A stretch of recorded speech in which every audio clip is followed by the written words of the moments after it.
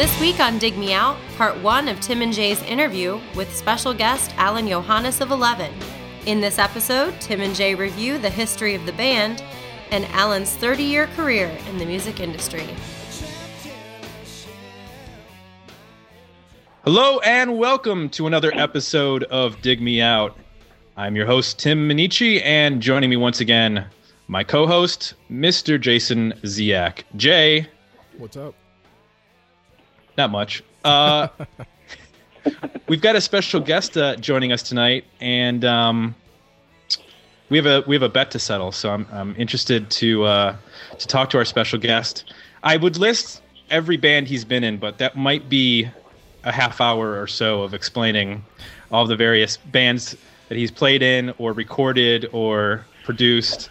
So let's just say, from the band 11, Mr. Alain Johannes. Hi. How are you doing? What's up? I'm good, thank you very much. And that was I'm tired from that. What you just described sounds really tiring, so I'm already tired.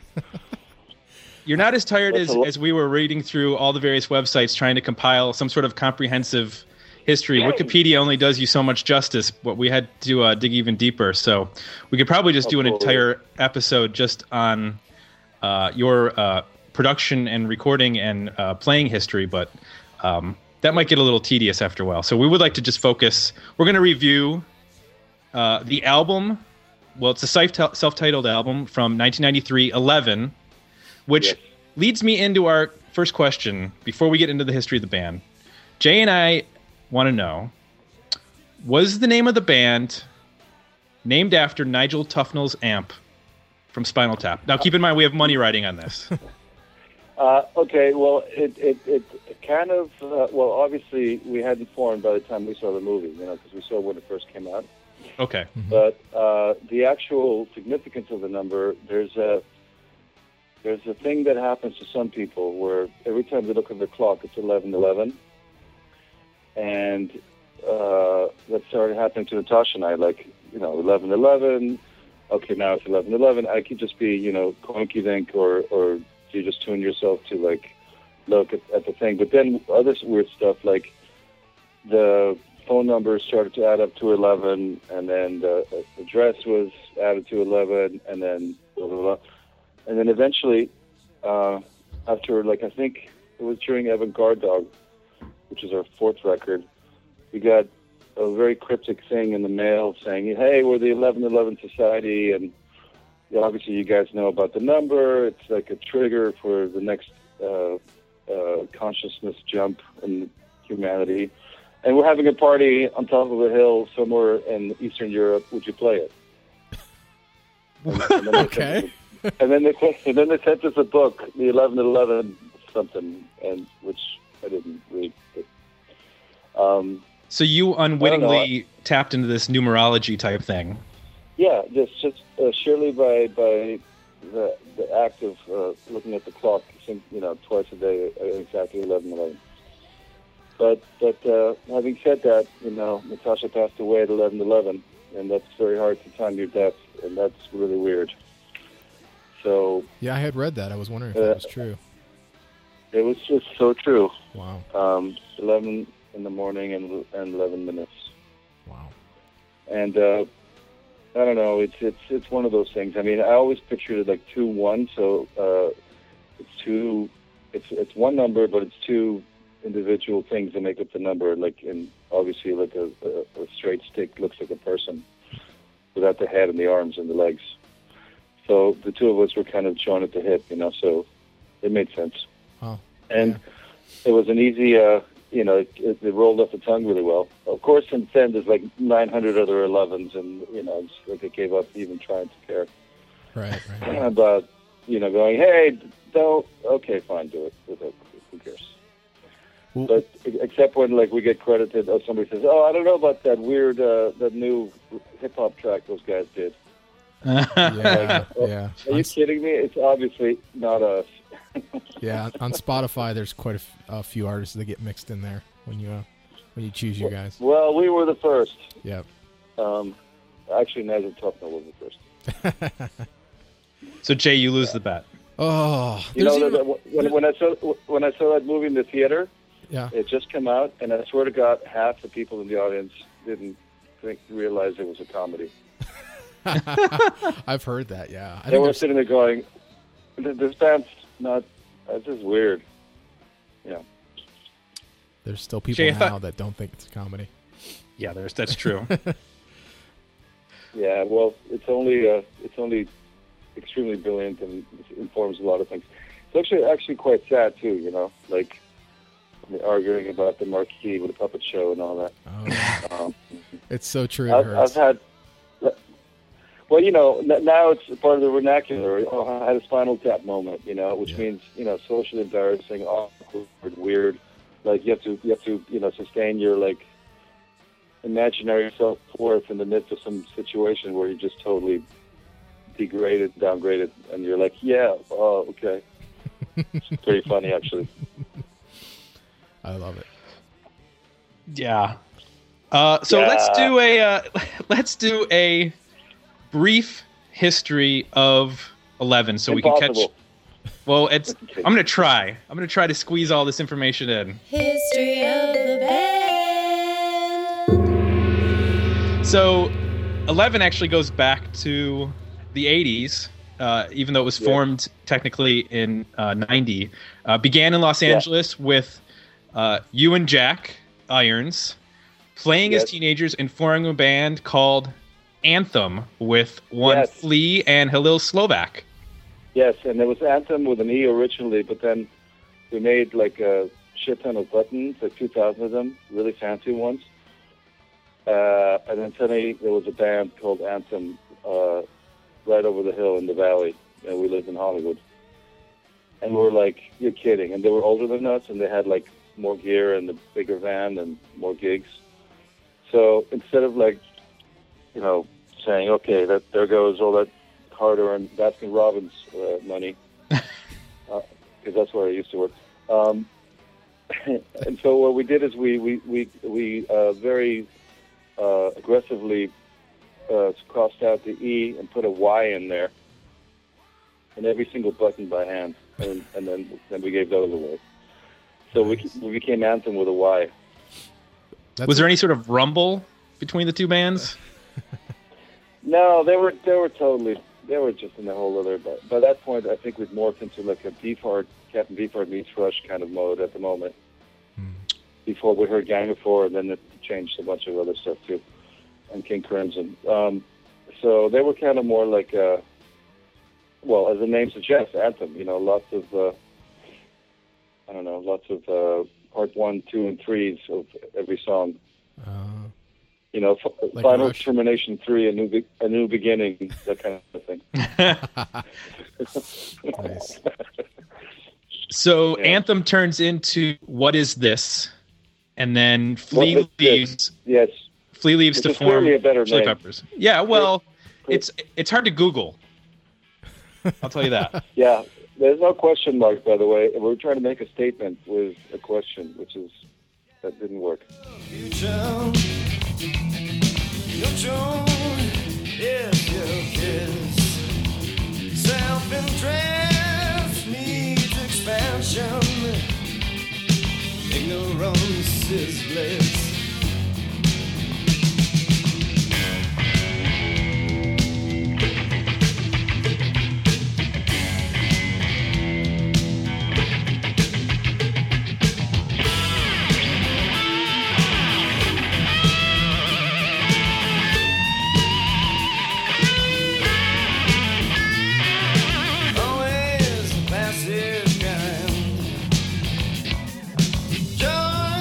Patriarch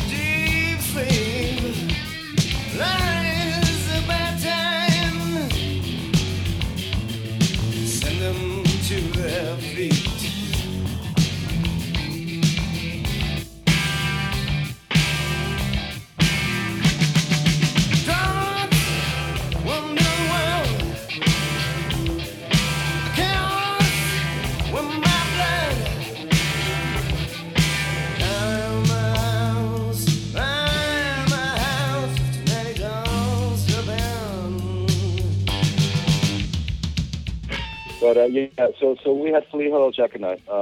We were the ones that just started. Flea didn't actually play with us yet, not till high school, because he played trumpet. And when our original bass player, Todd Strassman, decided to concentrate on his studies, and he quit, then we kind of told Flea that we didn't really give him a choice. We said, "Dude, you're going to be our bass player, and you're going to come over to my house in the next 3 months because we got a battle of the bands at Gazzari's, which is now the Key Club on Sunset, Mm-hmm. And so we did that, and then we came in second, but not because we weren't better. The Loosely Tight was the band that won, and they brought their own fans in 2 Greyhound buses from Long Beach. It was really unfair. Oh. So the Clapham meter favored them. They rigged it. Yeah, they totally rigged it. But we clearly were the superior outfit, for sure. That's the oldest Battle of the Bands trick in the world. Yeah. I know, right? Bring your own fans right. in Greyhound buses. Yeah. It's a big popularity contest. Yeah. So we became What Is This, and then we met Anthony in high school, and he became kind of our MC thing. Always, we'd go to gigs, and he made sure the power cord didn't get unplugged because we would run it from wherever we were playing at lunchtime in high schools. And he'd protect it so we could play one extra song when the bell went off. That's awesome. So he was like your roadie / security. Yeah, he wasn't really a roadie. He was too studly for that. He was just kind of, he'd get up on stage and introduce us, and already had great stage presence. And then he'd make sure no one unplugged the power so we could play that extra song. God. Oh, he's your hype man. Okay, I get it. Yeah. And then what happened with the Peppers were born, when Flea left What Is This, and he joined Fear for a year. And then we got another bass player, and then in the meantime, a friend of ours who was a performance artist named Gary Allen, he asked Anthony and Flea to come up with something, and they conceptualized the Peppers like overnight, and then with Hello and Jack, they debuted over at the Grandy Room on Melrose and played 2 songs, and it was awesome, and people loved it straight away. So then we had this very difficult situation where we had 6 people in 2 4-piece bands, so we had to just book the shows and play together, do whatever we could. And then when we both got offered record deals in '82, Hello and Jack stayed with me, and we had a new bass player named Chris Hutchinson, and then Flea and Anthony got Jack Sherman and Cliff Martinez for the first record. Wow. And that release was called Squeezed? Yeah, that's Squeezed. Okay. That's Dave Jordan, one of the early Dave Jordan. He just come off of Disco Duck and Herbie Hancock's Rocket. Which is quite a background. Yes. That's a true resume there. Well, of course, then he went on to Jane's and Alice in Chains and all that awesome stuff too. Yeah. Right. So we all get to start somewhere. Yeah. So I'm sure Disco Duck is not in his Wikipedia credit. No, I don't think I didn't see that one when I was researching. So, okay, we're caught up to the bands sort of paralleling and going their separate paths. Yeah. So now that brings us to the second record, the long record, Todd Rundgren produced. And by this time, I'd already met Natasha, and meeting Natasha was very crazy because I had a dream I was going to meet her. The night before I met her. And not that I was just going to meet somebody, but I was going to meet somebody named Natasha. And then she walked into my house with our high school manager, who was now working at A&M Records. We'd seen her on Entertainment Tonight being interviewed about her role in 2010. And the whole time she's talking about music. So I brought her in, and she said, I want to, meet somebody to collaborate with. And then so she joined. So, okay, let me go back. The Todd Rundgren record, we're over there, and Hello, I can tell he's antsy. I know he wants to get back to the Peppers, so he finishes his tracks. He quits the band, he goes back, rejoins the Peppers. Then Natasha and she joins What Is This, with Rob Hotchkiss was playing guitar with us, who was in Train. And because we wanted a fuller sound, and she was playing keyboards, and Jack was there, and Chris Hutchinson. And we did our would have been the third What Is This record with Dave Jordan, but in the middle of that, Jack quit and went back to the Peppers. So then Natasha and I finished that record just on our own, and we kind of changed the vibe a little bit. Started using. Well, Jack was gone, and I could never replace Jack because he's that kind of a drummer, so genetically fused to me. He started using drum machines, and that became Walk the Moon.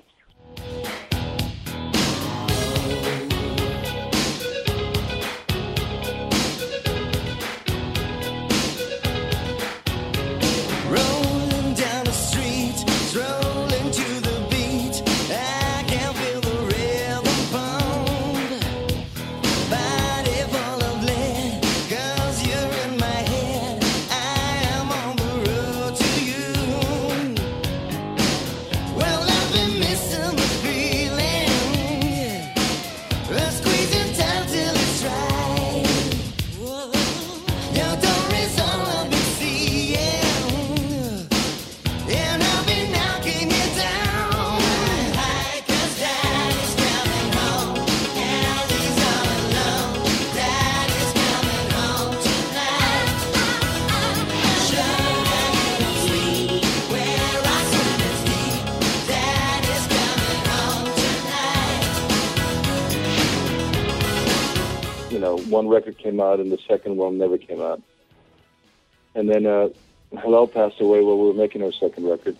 And Jack, you know, took it really badly, actually, over it, but he freaked out and he quit the Peppers. And then we formed 11 with just Jack, Natasha, and I in 1990. And then, so the first album, which is called Awake in a Dream, that Yes. comes out in 91 on Morgan Creek. Yes, oh my God, what a nightmare that was. Okay. Well, I mean, we didn't sound like that live. It's just we chose E.T. Thorngren. We chose him. It's not anyone's fault. And he's a very talented guy, but his head was in a different place. He'd done all the Robert Palmer stuff, you know. Oh, okay. And I liked it because it was aggressive enough and really well put together. But it was just wrong, you know, for us, and we didn't capture what we were. So, you know, the backlash became 11/11, where it was pretty much just a live record, very heavy and dark, and that's what we usually sounded like. And that album comes out on Hollywood Records in Yes. 1993, followed by Thunk, same label in 1995. But Yes. during the recording, I understand, Jack left to join Pearl Jam, and you brought he in... keeps leaving that. Can I swear in the blog? You can yeah. swear. Okay, that Rotter. Okay, there's one. It's not terrible. I love him. No, he keeps leaving. It's like, are you kidding me? All right, fine. But I told him before that record. I go, dude. Okay, what happened was this: is that Eddie Vedder was a friend of ours, especially Jack's friend. And when Mother Love Bone, when Andy died, and they wanted Jack to play drums with the new whatever was going to come next. Mm-hmm. And he said, no, I've got this band called 11, but my friend Eddie's a great singer. And so he sent Eddie up to Seattle, and first day he arrived, I believe the first day he arrived, he went over to the Temple of the Dog sessions and started singing straight away. So, you know, and Hunger Strike and all that. Right. So I always knew that Eddie was going to, you know, want to get Jack in his band. And by that time, we were already toured with Pearl Jam and become friends, and Tasha and I became good friends with Dave Abraziz. And, you know, we're sitting there recording Thunk, and Jack's really rushing through his takes and stuff, and I just got that feeling, even though I said, look, why don't you just call Eddie now before we start this record, because I don't want to make this record with you and have you be such an integral part of the sound. Give us a chance to find somebody that could complement us as well. Mm-hmm. He goes, no, I would never do that. I can't do it with it. And then suddenly all these messages at the studio from Captain Crunch. Captain Crunch calling for Jack. I was like, Captain Crunch? Oh, God. You know? Eddie was like planning. Yeah. Anyway, so he finished his last drum take, and then suddenly the drums are getting packed. I went, oh, dude, no, please. He goes, I'm sorry, man. I wanted to make this right. I didn't know what I was going to do. I was like, okay, whatever. We've been friends since we were 13. What am I going to do? Yeah. And so off he went to Pearl Jam. And so what we did is we took 4 songs off, which became the funk B-sides, which were really awesome songs, and invited Matt Cameron to come, and that's how we did, replace those with 4 Matt Cameron tracks on funk. Cameron's on 4 songs on that album? Yeah, he's on Y, No Ground, Big Sleep, and Seasick of You. No need to choke that which needs to breathe. We're just planting the seed. We're just holding up flags. We're set adrift by the things that you do. What you're thinking ain't good. You're just wasting my ride. Swallow the seed. It'll make you a man. Let the wave go and you'll understand. Swallow the seed and see if you do. Be more like me, 'cause I'm seasick of you. Swallow the seed and don't be afraid. Tuck your head in and let life be played. Now, was Soundgarden still together at this point? Had they had just put out Super Unknown, right? They hadn't put out Down on the Upside, so No, exactly. Yeah, we met. Okay. What was funny is that they were listening. We're at a truck stop in somewhere in California, and we saw another bus there, and then I saw Kim walk into the bus, and I hadn't met them yet, but all we were listening to was like Louder Than Love and Bad Motorfinger, and I walked into their bus, and they were listening to Awake in a Dream, which is really weird, but so we all met at that point, and then they invited us to play a couple shows with them in California, and that's how we became really close friends. And then we toured together with Greg, when Greg joined the band, in the Down on the Upside tour. there's a bit of a break there from 2000 or 1995 to 2000. You start to do some producing work and some recording with other artists such as Jason Faulkner and, as you mentioned, Chris Cornell from Soundgarden. Yeah. What led you to do that?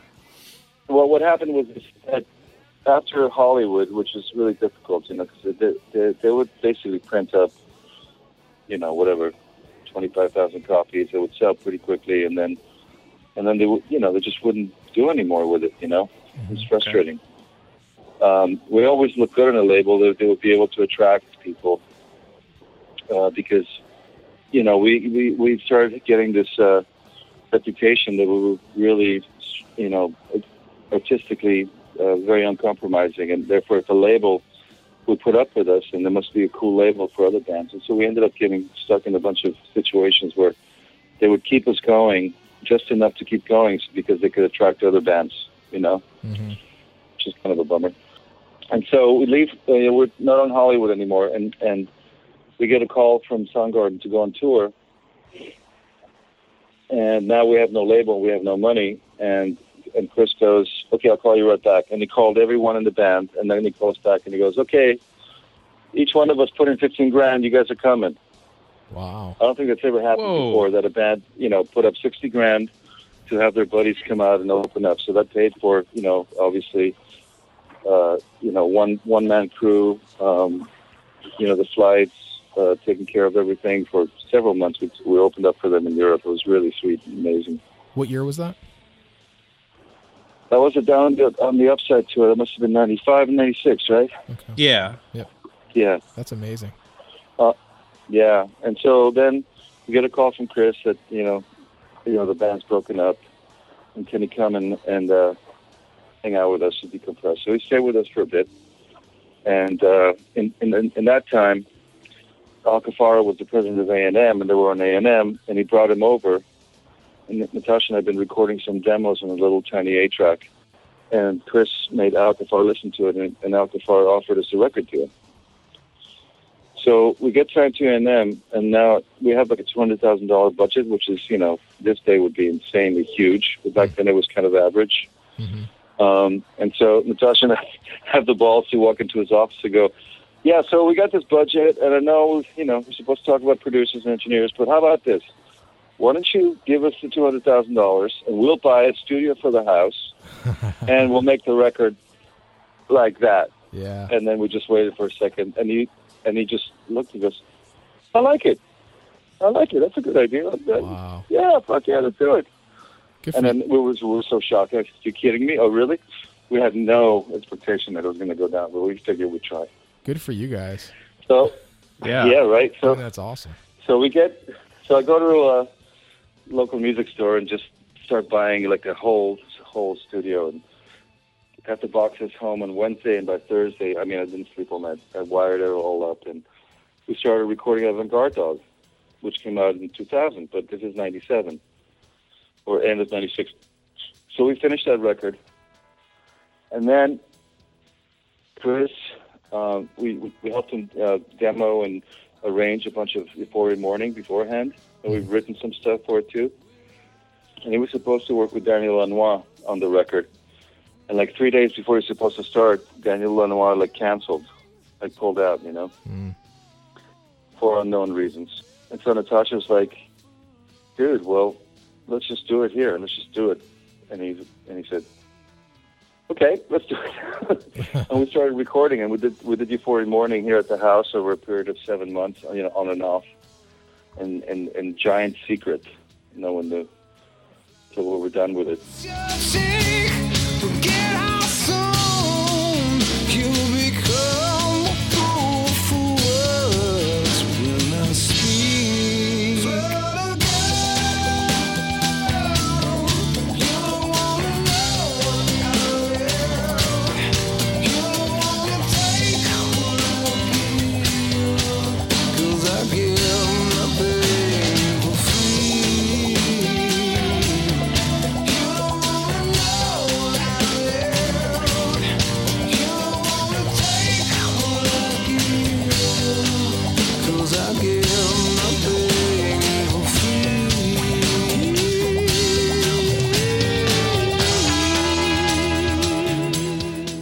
So now here was Euphoria Morning was done. Avant-Garde Dog was ready to go, but everyone decided, they asked us. I said, well, basically, we can't do both, and we would love for you to be in Chris's band. So why don't you put off Avant-Garde Dog till later, till after the Euphoria Morning cycle? So that's exactly what we did. Then at the end of Euphoria Morning, basically A&M got absorbed because of a sale, and everybody got fired, and it ended. A&M was over, except as a little imprint, as part of the Interscope group. And so we ended up having to wait almost a year and a half after that to see whether they were going to release the album or not. And then they did, in a very haphazard way, in a very mildly put it out. So that album actually took 3 years to come out. It was done before Euphoria Morning, which very few people know. So it didn't take 3 years to record it, and you didn't spend all the time in the studio. It wasn't some big long project. You actually had it done, and it just kind of sat until you were waiting for the label to. Yes, exactly. To do it. It was completely. Okay. It was completely finished before we started Euphoria Morning. Yeah, and then after that, we were just like, okay, we can't deal with labels anymore. We had the studio at the house, and we just did Howling Book on our own. And then, of course, we didn't have the finances to, we kept working. We worked with the band live. I engineered No Doubt's Return of Saturn and some stuff from the Rocksteady.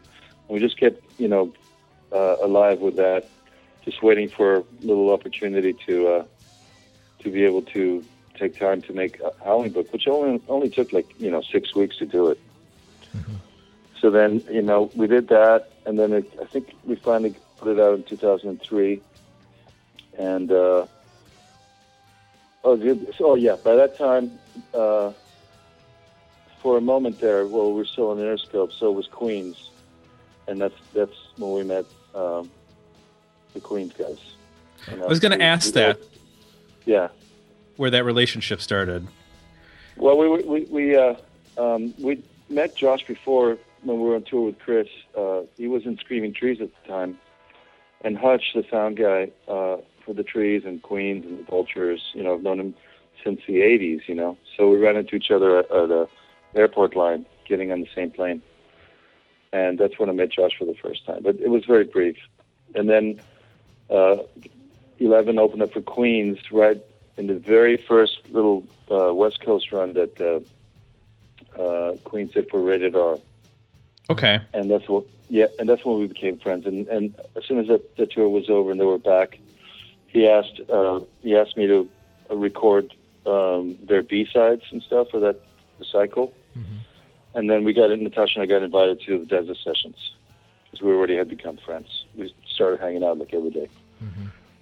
So 7 and 8, we went over to Rancho, and I rode Hanging Tree and Making a Cross, in the morning, in the same, just like 20 minutes. It's very inspirational over there.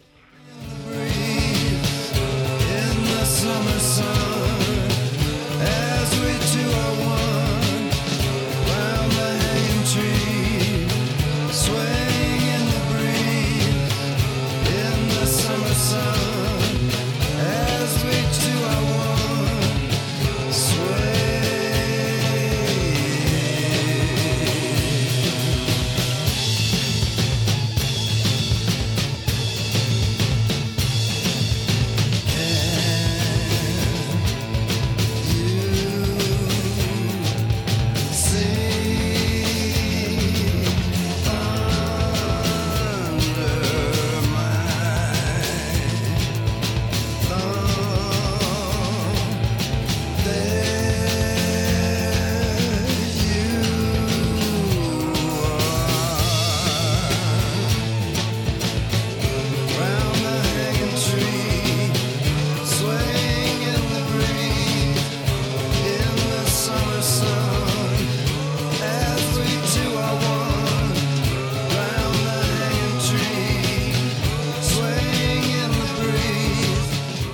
And then that's when I met Lanigan, because he sang Hanging Tree in the Desert Sessions version. And then on Death, we just came in as needed, played like theremin and wood stuff, and Sasha played keys, and she was, the crazy dominatrix voice, and I was a Mexican DJ, and, helped to get, Okay. Yeah. That's who did that. Yeah, that was me. That's hilarious. Yeah, Those and albums are fun. yeah, I had a great time with that one. And then then the partnership began. For Lullabies, I played bass and guitar, and then Air Vulgaris, I recorded and mixed and played too. Then we did another Desert Sessions in there. That's when I met PJ Harvey, and it's been and we did the Eagles of Death Metal records here at the house, the first two as well. Oh, very cool. See, we could just do an entire episode just on. And Tim and I thought we had everything, and there's already a million things you've mentioned that we didn't even know. So, Right. This is way better than Wikipedia. Yeah, this is. Wikipedia is going to actually have to listen to this and then type it all in. Yeah, it's funny, but it's like I wish I kind of feel weird, like go on there and like change things, unless something is blatantly wrong. But I don't know. I think it's meant to be for everyone to chime in a little bit and stuff. But there's some things people don't know. But some of the stuff is pretty. It's very factual, and a bunch of people are involved. So you got to wonder, how to get it all together. Maybe one of these days I'll get on there and see what I can romanticize. In terms of releases, there was a couple things last year that came out. There was the EP that came out actually on 11/11/11, I believe. Yeah, that's this little finger. Yeah. And then there was also a release called "The Last Man in the World." That was by Year 11, right? Not one of the other 11s. Yeah, that's one of the other 11s. Yeah. Okay. Because I'm trying to put together rarities. It was supposed to be done by 11/11/11, but I was waiting to try to find this tape machine, that 8-track I mentioned earlier, that was working, and then finally when I did, I realized that we didn't have all the tracks on the 8-track, because what we did back then, just to save tracks, was, all Natasha's keys were played directly into an early MIDI sequencer, which is, for all intents and purposes, like a recorder, because there was no, no Pro Tools and no Grid or whatever, no Click. So, but when I finally got, to try to transfer all this stuff, all I had was drums, guitar, and or vocals. And my dream of remixing it, quote unquote, properly, were just vanished. So all I have is a bunch of transfers I did from a DAT that was kind of glitchy and noisy, but it'll have to do. It's more important to document. That's some 14 songs. And then the other thing is a week before Natasha got diagnosed, we had a session over here in 2007 with Jack, Natasha, and I tracking 5 songs in one day, and they're some of our most intensely live and rocking stuff, And I'm sitting on that right now. I'm not really sure, because we would have we never got to the melody and lyrics, and we would have done those together. So one of my ideas was to give the music to some of our friends, and let them finish it, and then Cool. put that out as a 5-song EP. Some really great stuff. The playing was insane. Our chemistry was so good. We actually never sounded better. This is after the long cycle of being involved in Queens and other stuff. Right. The other thing I wanted to mention was the solo album that came out, Spark. Mm-hmm. Spark, yeah. Can you talk a little bit about what it's a big departure from, sonically at least, from what you're doing with 11 and your time in playing with Queens and them Crooked Vultures, which we haven't even gotten to yet. But Can you just talk about the genesis sort of behind that album? Well, I mean, the first song I wrote. I've had this cigar box for years. The actual cigar box guitar. The actual cigar box. My friend Maddie makes them. They're called Sig Fiddles. The actual cigar box used to sit on top of Natasha's piano, and whenever she played piano, it would just jump around everywhere. I noticed what a great resonating piece of wood it was. So, my friend Maddie made a cigar box out of it, guitar out of it, and I had that for a few years, and I wrote Endless Eyes when we did the tribute show for Natasha, and I played it at the end of the show, in a very kind of whispery, falsetto voice. It was very hard, difficult, beautiful night. Had everybody come out and play, and PJ Harvey, Matt Cameron, Jesse, all the Queens guys, DOC, Tenacious D, and it was a really beautiful, special night, and Brody too. So now I had the cigar box, and after that I was just I don't even remember much of it, because I was so in shock and grief stricken, because Natasha and I have been together 24 years or something, 25 years, and we were so joined at the hip. So Josh immediately brought me into when the Vultures started. He brought me into record vocals and guitars, and I tracked a few songs by myself. Alan Mulder did most of it, but he went off to do Wolf Mother, and I came in and recorded. And then after the album was done, he just all the guys invited me to become the fifth wheel on the tricycle. Join the band live, playing bass and keys and guitar and harmonies. So I had my cigar box on tour, and in that touring period, I just started writing. All these songs started coming, for Natasha. Songs to deal with what I was going through, and also to show my love and play and pay homage. And I found a little 5-day window off from tour before going back out again. I think it was between European and American tours, and I just got a couple of bottles of vodka and my cello and my harmonium and my cigar box and toms and percussion and my fretless Ebo guitar, and I just went into my control room and did the whole record in basically 4.5, maybe 5 days. Wow. That's and crazy. then I had it. It was complete, and that's only half an hour, but it's just like it all flows. It was recorded all in sequence except for Spider, which is the last thing I recorded after exactly what the lyric says happened. I went to her grave, and we used to call her Spider. She's the spider on the cover of 1111, and I'm the turtle and Jack's the whale, kind of like our totem animals. And this little spider jumped onto my hand, as I was touching the stone, and it just ran up my arm, across my face, across my lips, back down the other arm, and then went straight up the headstone, which has a beautiful photo of Natasha, like in black and white.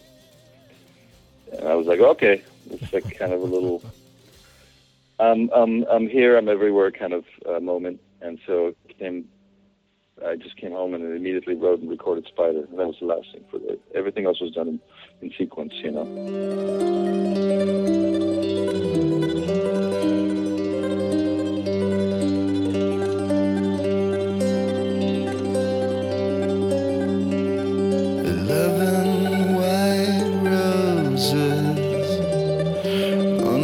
Granite slab, a beautiful face, followed by the stab.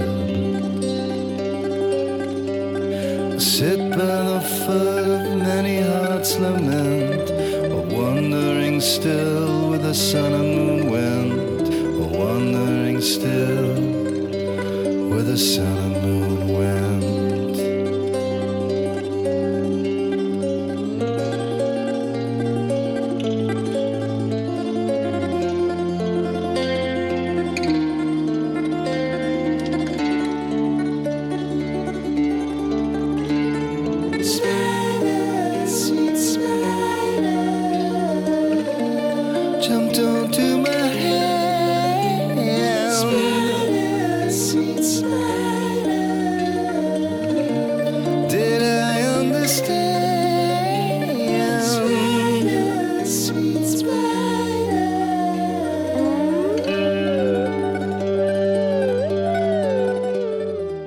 And then I sat on the record for a while. I printed a couple thousand, and then Josh finally heard it, and they decided to take over and put it out. So it ended up coming out on Ipecac, and then I went to tour Europe, opening up for Queens, went to South America, opened for Gogo Bordello. I must have played for 2 million people in that little cycle, just with cigar box in hand. It was pretty cool. Oh, okay. So Go ahead. I was going to say, is that intimidating to play, that stripped down of a sound when you're playing in front of a crowd that's getting ready for Queens of the Stone Age? Well, I should be, but I felt a lot of power in the songs. I had to invoke them, as it were, so I didn't really have time to think of anything else. You can imagine you're singing about your lost love and just meditating on the difficult aspect of being alive and loss and joy and all that stuff. So you can't really be worried about getting blown off the stage by, 5 dudes with a bunch of amps. Just there's power, and I think there's power in those songs. And I just had to get in the zone to deliver them properly, which usually meant going there again emotionally. So it was a little bit, draining, but people reacted really well. They probably thought I was fucking nuts and ballsy to get up there with a cigar box guitar with 8 strings on and just go for it. No, but it was really quite a great experience. I found people really quieted down and focused and listened. It was nice. It's amazing. Well, it's a cool album, and I hope people will check it out. It's available on Spotify to stream, and then also on iTunes, and it's at Amazon along with a lot of the 11 albums. Everybody should go and check those out, especially the Spark album. Thank you. Sure. And then I also wanted to mention, while doing some mentions here, you have a website. It's Alain Johannes, Yes. ALAINJOHANNES.com. Yes. And then also there's 11world.com that people can go. Yeah, which I got to update because it's ancient. It's not even. I mean, I don't even know. It's just sitting there. But it's got some cool stuff, you know. I mean, we did that website back in early 2000s, and it's impossibly outmoded. But you know, it's got little clips and stuff like that. You know, I just haven't kept up on that. So let's get into. Well, actually, before we get into the album, you mentioned before we were recording that you were doing some remixing. That leads me into what's the plans for this year? Are there new Queens music? Is there new Queens music to expect or anything like that? You want to give us a little hint? Oh, definitely. Yeah, definitely worked on Queen stuff for a Excellent. bit. It's just a little break. I worked with Black Box Revelation from Belgium, who's awesome. A great artist named Mana from Finland. Tillman Ships, a great record over there. I just worked with a French band called Hi-Fi Club. And when I'm working with a really cool young band, who's in the middle of changing their name. I don't really know what the new name is. And then Brody and I have been doing some stuff for her solo record. So I've been busy. Is that and you just had the Mark Lanigan album that just came out. Oh yes, of course. How could I forget? Oh yeah, just Mark Lanigan. Oh yeah, just Mark Lanigan. No, I mean that was just such an incredible experience. I guess I'm too tired to remember everything. I already got tired from telling you what it, you know. But yeah, Blues Funeral just came out on the 7th, and I'm really proud of it. You know, we both are. We have a really great shorthand, great chemistry working together. And I worked on a bunch of tracks on Bubblegum, and I've been waiting to be able to revisit that. You know, I'm really proud of it. You know, we talked to Sean Smith a couple weeks ago from Brad and Satchel. I was making a joke about how proficient he is with all the albums that he put out with all the various bands. But then I looked at Mark Lanigan's discography, and he's pretty much got an album or two a year with between him doing solo stuff and then the stuff with Isabel Campbell and then various bands that he ends up guesting on with Queens and Gutter Twins. And he might be the busiest man in rock. I don't know how he does it. Yeah, no, he's amazing. Very prolific, you know, and that voice just is insane. All right, now we can get into the record. It's a little bit later than I anticipated. We're about 45 minutes into what I was hoping would be 45 minutes in total, but we'll go a little bit into the record now. What actually? You can always edit out all the funny stuff and just make the very serious shows. We might do a two-parter. Is what we might end up doing. Cool.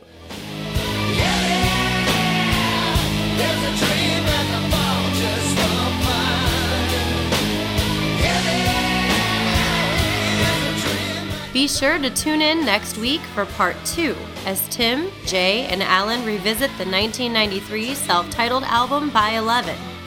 For more information about this episode, visit digmeoutpodcast.com.